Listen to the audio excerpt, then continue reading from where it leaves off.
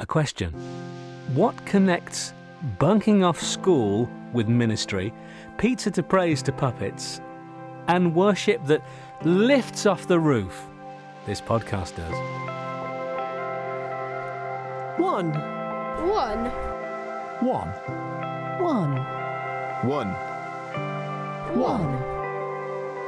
We are a very multi-ethnic church with people from all over the world. We need to gather together in unity across denominations, across churches, across the county. Neighborhood community is also looking after one another.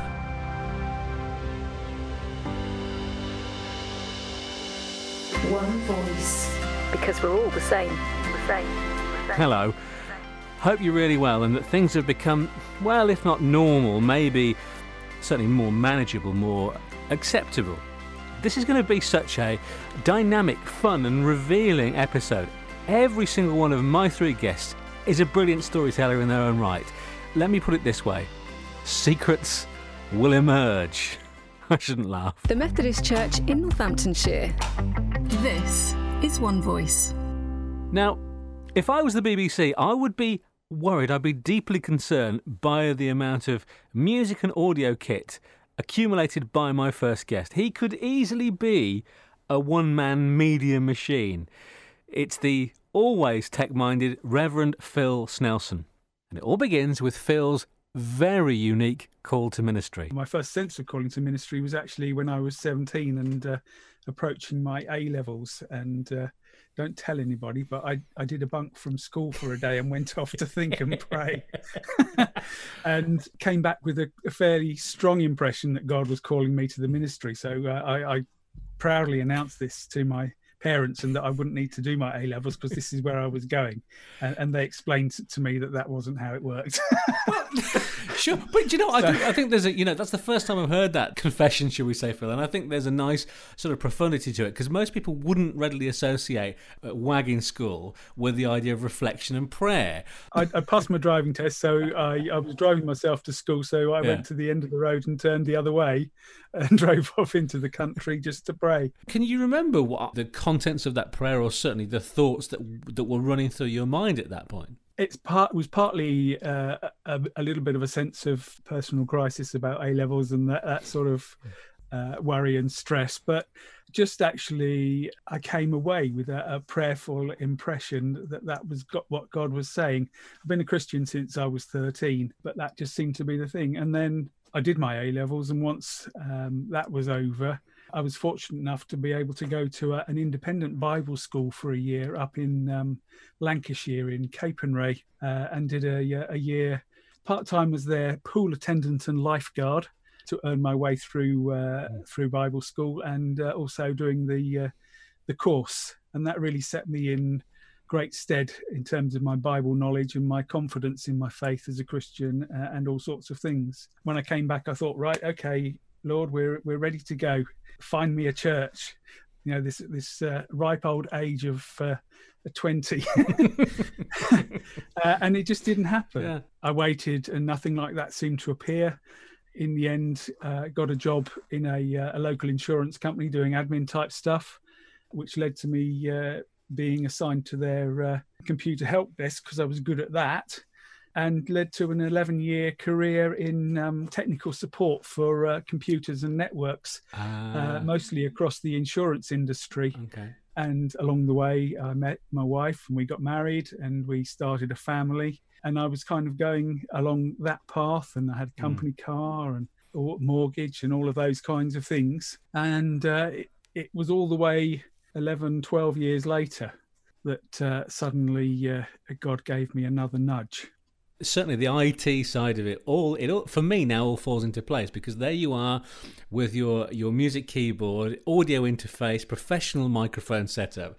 You could you could have your own radio station running there, Snelson FM.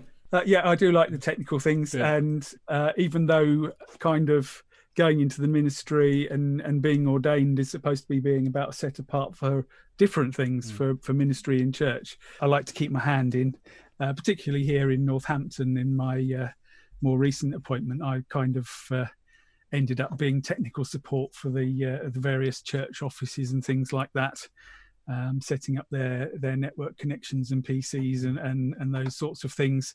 Along the way, Phil, did you have someone or a collection of people who were either mentor or some kind of faith and spiritual guide to you when there were questions that perhaps couldn't be answered by prayer alone?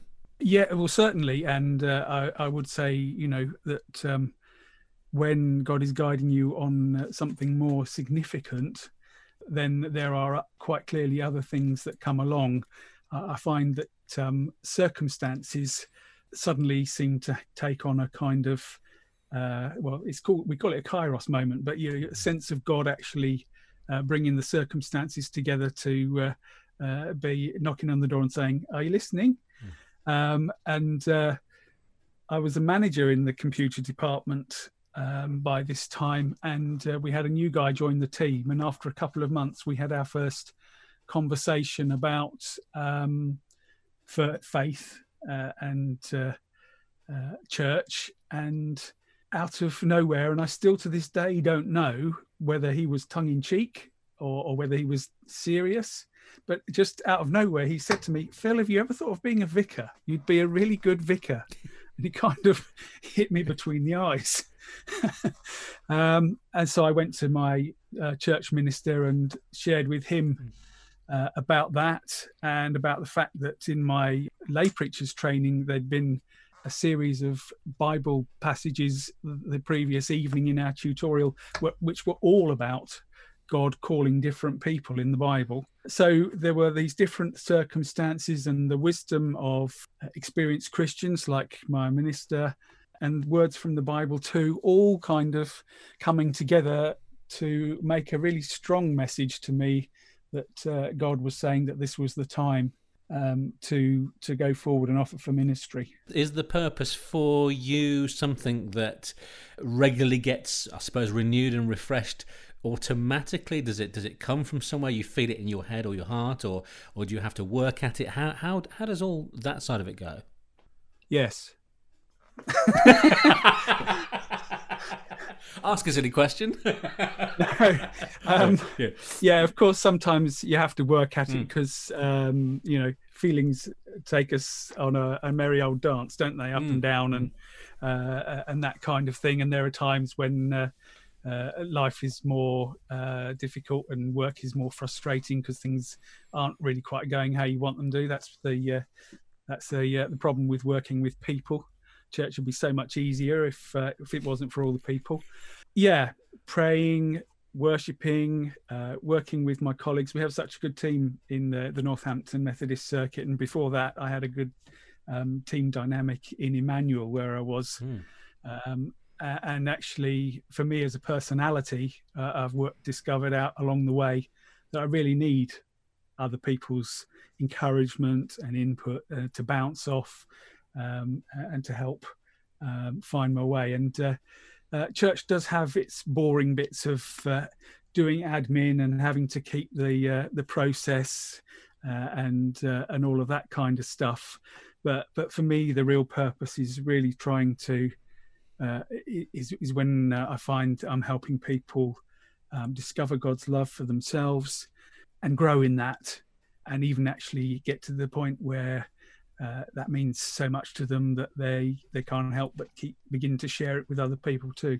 It sounds like they've got also ready-made IT support as well. That can't be a bad thing. Well, it's another way in, isn't it? Yeah. You can sort of begin to get a conversation and things that way. Absolutely, yeah. Musicianship, IT support, school bunking, and ministry. It's a heck of a portfolio. Phil, thank you ever so much. Wonderful to hear your story, your background, and great to spend some time with you. Thank you. Thank you. This is One Voice. I wasn't kidding, about Phil's setup either at home. And the day before we were due to record, he sent me a photo, and this picture was him in the background, but the main focal point was a big, expensive-looking microphone on a stand. Talk about impressive. I wouldn't be surprised if Phil gets a regular spot. I thought you might like to know that you have become part of a really broad community that goes so far and wide. We know that the podcast is being listened to in Ireland, Scotland, Wales, Manchester, Stratford, Huddersfield, Towcester, Germany, Washington, California even. So thank you so much. And of course, Northampton. So thank you for playing your part in that. Thank you ever so much. So what can I tell you about the man you'll hear from in about 7 or 8 minutes? He has seen and felt racism up as close as it's possible to be. He also paints such a wonderful picture of the way the worship in his church is so effusive, so committed, and such a visual feast. It really is. So stay with us, because it's a conversation you'll want to hear. Now let's bring in Sue Clutterham, who is the Children's and Families Worker with the Archway Trust in Northamptonshire. So that Ashton Road, Collingtree and Hartwell, hence the Arch. Their work is so essential and makes such a difference. And of course, it has been extremely difficult for them to carry out, to do what they do. So here is Sue on what they do, how they do it, and Sue's explanation to put it all into context. If you imagine a shepherd with 100 sheep, not the good shepherd of Jesus himself, but just a regular guy who watches his flock every day. And one day he notices that one sheep is missing. And he thinks, oh, it's a bit of a shame, but I've still got 99. So I think I can count my losses and carry on looking after the rest. When he goes to sleep that night and wakes up in the morning, most of the rest of his flock have disappeared and he's left with just 5 sheep. And he thinks, okay, well, I think I'll focus on these 5. I'm sure the other 95 will somehow find their way back and it'll all be okay in the end. And my role is to reach that 95% of children and young people in England and Wales who aren't in church. My strategy is based from a verse that I've had for many years as my sort of guidance. It's Deuteronomy chapter 31, verse 12. And God says to Moses, assemble the people, men, women and children, and the aliens living in your town, so that they can listen and learn to fear the Lord your God and follow carefully all the words of his law. And I remember hearing somebody explaining this to me, saying there are 5 verbs: assemble, listen, learn, fear, follow. 5 things to do. So that's what we're trying to do. I must confess, I'm actually still marvelling at the way in which you managed to work the acronym of the villages with the name. That's fantastic. That was our chairman sitting in church one day and switching off during the sermon, I think, and he decided that it would work. So that's really neat. Yeah. Sometimes people try and contrive a business name or an area to some sort of word or acronym, and it doesn't really work. It sounds too convoluted. But Archway just blends so beautifully. So well, it's excellent. It works. Yeah. So the notion of together is better, which very much underpins, what you're doing, the Scripture Union, that must have been put under a huge and untold amount of strain with the effects of the pandemic. Because it's relational, we can use the relationships that we've already built up over the last 5 years and develop those through emails and texts, and hopefully now maybe some visiting, especially as the summer weather continues and we can meet outside. But we can't expect people to come to us. We have to reach them. And when we first started, I remember driving past the school gate one morning quite early and seeing mums chatting. And later on my way home, I think I'd been to the shops, they were still there. And I thought, gosh, I remember doing that years ago. And I thought, wouldn't it be nice to offer them a really great environment where they could meet and chat, but we could look after them. We could give them tea and maybe some toast if they haven't had breakfast. And we could provide toys for their toddlers to play with, because obviously their older children are in school. So that's how Tea, Toast and Toys was born. And it's basically a toddler group, but it's a very small model, because small is beautiful in our book, because we can really connect with the mums who we meet. So normally that's what we would do, but obviously at the moment we can't meet. We're seeing lots of charities, other bodies, organisations and the like, Sue, saying, I think I saw this quote only yesterday, that children need to be prioritised now that they're in and this was the quote, a very impactful quote, that children are in this eerie world full of uncertainty. Is that a picture that you're seeing at all? Yes, and I think the mums are anxious and stressed, and of course the children are going to pick that up. I was a little disappointed initially, but I can now see it for what it is. When I made contact with the mums and sent out emails, and very few of them actually responded, although I knew that they'd been received from various sources. But actually, these mums are hanging in there by their fingernails, most of them. Quite a lot of them would have small part-time jobs to keep paying the mortgage or whatever. And normally, perhaps their toddler would be some parts of the week with a childminder. Their older children, if they had them, would be in school, which would free them up to do their job, to earn a bit of money. And suddenly, they have to do that, but they also have to entertain their toddler and educate their older child. And it's a big ask. And I think a lot of them are really struggling. And obviously, the longer it's gone on, the more stressful it's become in some ways, although they've got into a pattern. And interestingly, on Facebook, there's quite a lot of communication about what's been going on and what people are doing and how they're coping. And quite a few of the mums are obviously feeling really undermined by some of the sort of super mums who seem to be able to bake bread before breakfast and educate the children and do their job and produce some beautiful baking or whatever. And someone's saying, oh, we haven't done anything like that. And it's just trying to help these mums say, you're doing such a great job. And actually, losing 6 months of their education in the big scheme of things isn't going to totally damage your child. What's really important is that they feel loved and cared for. You use this time to bond as a family. I remember one mum came and he said, don't be nice to me. And somebody gave her a hug, somebody took the baby, somebody made her a cup of tea. I didn't need to do anything because the group had bonded to such an extent that they looked after each other. And that's missing at the moment. There's nobody to give them a hug. There's nobody probably during the day to make them a cup of tea. And a lot of them are on their own with their children. They're single mums. So they're just really struggling for encouragement, for somebody to say you're doing such a great job, and for somebody to give them a hug and a cup of tea maybe. When you go right back, Sue, to that message of Josiah Spires in 1867, that God is love, how do you think children's lives generally, a bit before COVID, were enhanced by that message that ties right back to Spires, and how they will be when things are much more, inverted commas, normal? Well, each session finished with a time of singing. I'd play the guitar and we would start with nursery rhymes, and then we'd move on to Christian songs, and we'd do a very simple thank you song. So thank you, God, for.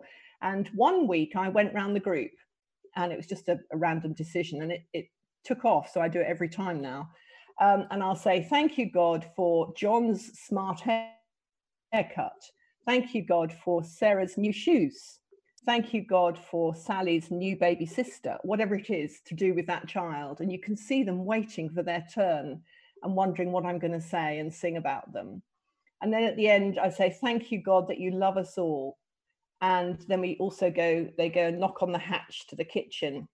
And the tea ladies come out and wave. And we say, thank you, God, for the tea ladies. And they love that. But that's just generally just establishing that God is there. He's part of the group. And he loves them and cares about them.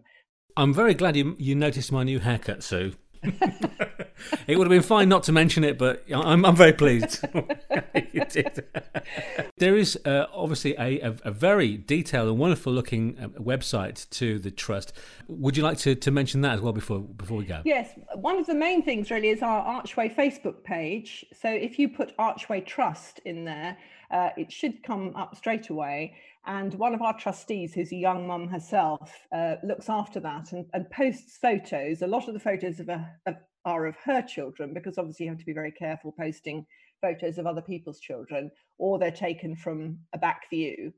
Because Tea Toast and Toys became such a success over the last few years in the 3 villages where we run it, we thought, how can we take these people further? They're at the stage where they're connecting. How can we help them explore? How can we get them onto the next part of this relationship building in their journey of faith as they get to know God better? So we came up with something, we like alliteration, we came up with something called Pizza, Praise and Puppets. And it's a bit like Messy Church, but with sort of a puppet show as well, and food. I think Messy Church do food, don't they? And it does what it says on the tin: pizza, praise and puppets. And most of the adults aren't really into singing. So we sing the songs, and we try and sing songs that the children enjoy with actions. but we don't put any pressure on people to sing, because mostly people with no Christian connections would sing perhaps at a football match or sing along to the Beatles on the radio, but they don't want to sing per se as in a church event. And then we have the puppet show, which is a Bible story acted out. And we have youngsters doing that, some 10, 11, 12, 13-year-olds who've grown out of the other activities we do, have become our puppeteers. And so we do a story. And then I do a little follow-up sort of chit-chat for maximum sort of 3-4 minutes about the story. And subtly, that's aimed at the adults, really. And then we'll have an activity to do. And then we'll have finish with a prayer, and then the pizza arrives. And so people stay for pizza and hang around and chat. So thank you ever so much for your brilliant work and also for your time. It's been really nice to talk to you on the podcast. Thanks a lot. Thank you. This is the One Voice podcast. Very quick reminder to you that the website that covers all the aspects of the Methodist Church here is methodist-churches-northampton.org.uk. And I'd certainly recommend having a look around it. methodist-churches-northampton.org.uk. Let's enter into our final conversation. And it's one that is suffused with powerful feelings, evocative theories, and a lifetime of experience that shape his faith and who he is. When we spoke, he was sat in his garden. It was a lovely morning. The birds, now and again, the birds you will hear chirping away. From the New Testament Church of God, let's meet Bishop Donovan Allen. The One Voice podcast. If I walk into a Methodist service and then a Baptist service, any denomination really, and then come into a service in your church. When I'm alone and I've got no one to dry my tears, I hear a voice crying out in my need. He's saying, the levels of fervour, musicality and vocalisation to God, they essentially bring the house down in your church, don't they? Yeah, they do. And I think there's a combination of many things here, but I think it's one way in which we many of the people in our churches, they have what I call testimonies. They're coming from sometimes dark places of oppression, just as we're talking about even what's taking place in the workplace and the way that many of our people have suffered. And so they have come to rely upon God totally. And so they have that sense of giving God, as it were, all the praise that is due him. unlock the door and set me free. Unlock the door and let it be. Unlock the door and finally be free. I think if I was supposed to sum it up, I think many of our people are like, they've got that David spirit in them. They've got the David spirit in them in which they know how to lament. They know how to cry out to God. And they really like to show and express the way they feel. It's just, and I think it's something built in us. I think it's a gift. I mean, somebody will say that God has given the gift of football to the Brazilians, but I think our race and culture, we've got some vibrancy about us, and I think it's a gift. I don't know if God has apportioned it. I don't know if it's where we're coming from as a culture, but I think it's also deep-seated in our history. Our history, where most of us are coming out of a slavery, and so we have been crying out for some element of freedom. And so that freedom we found in Jesus Christ. That's the reason why we're so vibrant, I personally think. It's our testimony. Unlock the door and finally be free. Unlock the door and set me free. Unlock the door and let it be. Unlock the door and finally be free.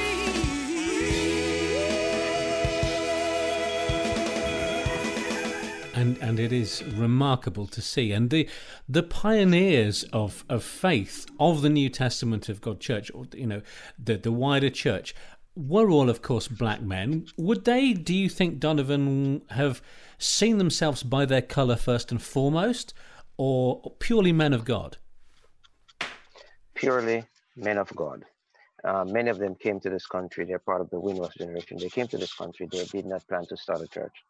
They came hoping to be part of the church. They came to what they call the motherland.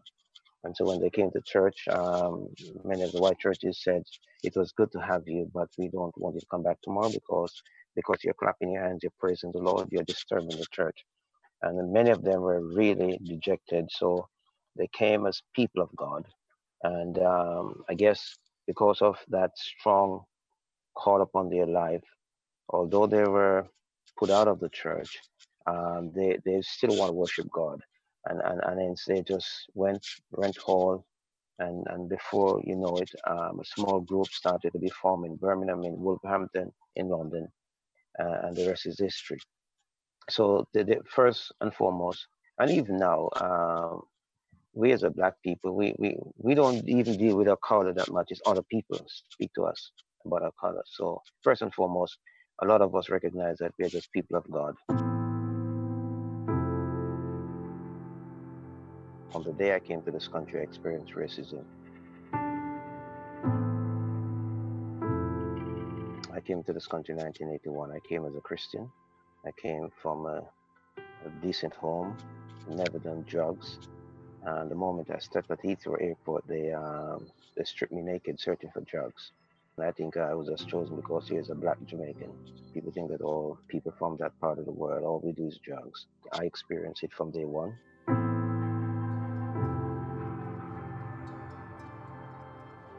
I've experienced it in my work. I remember working in Oxford Street quite a few years ago, and a South African lady in the middle of the apartheid coming down. I was selling cameras at the time, and a white lady came in and refused that I serve her because I was black. And my branch manager at the time, she complained that she needed someone else to serve her. And my black manager says, well, if Donovan is not going to serve you, then you can find another shop. People are not always that fortunate, are they, Donovan, to be supported by a peer, or in your case there, a manager. It's unbelievable, isn't it? Where do you think the prejudice comes from? Well, I think, number one, I think it's ignorance. I find it quite strange that people who are intelligent, highly educated, sophisticated, yet still, and I don't know if it's to do, if someone really was supposed to ask me, I think it's the evolutionist theory has really damaged the DNA in men. Because if evolution tells you that we have evolved and not created by God, then it gives you that it puts you in a strange place to think that, you know, you're better than somebody else. So I think it's deep ignorance.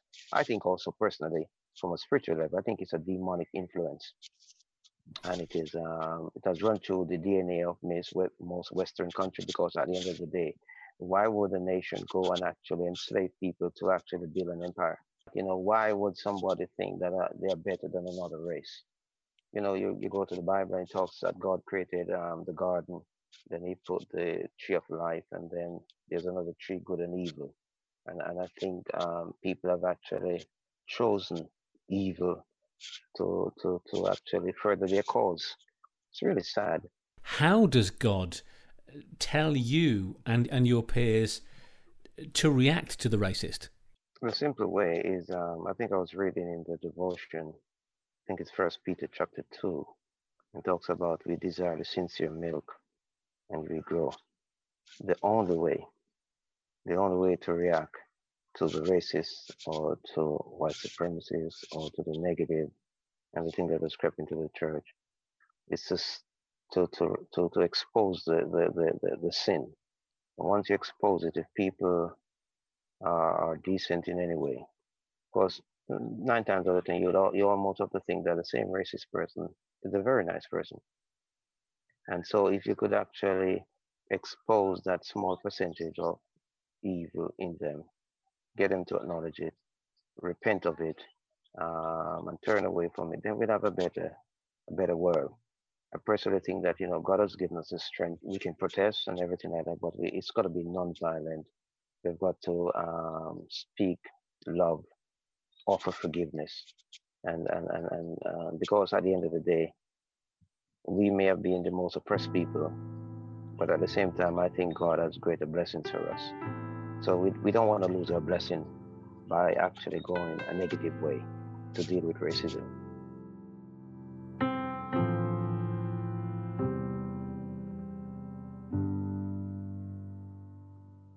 Three great guests, three fantastic conversations. Thank you, Donovan, thank you, Sue, and thank you, Phil.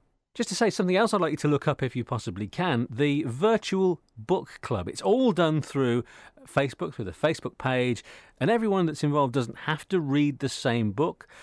So it's quite a different way of doing things. It has real variety about it, in that it can be any genre, any author. It's done very informally all through the Facebook page. Brilliant idea. And let's really see it go from strength to strength. That's the Virtual Book Club. For now, that is all we've got for you. We will speak again very soon. Look after yourself. Stories, community, and what brings us together. This is One Voice.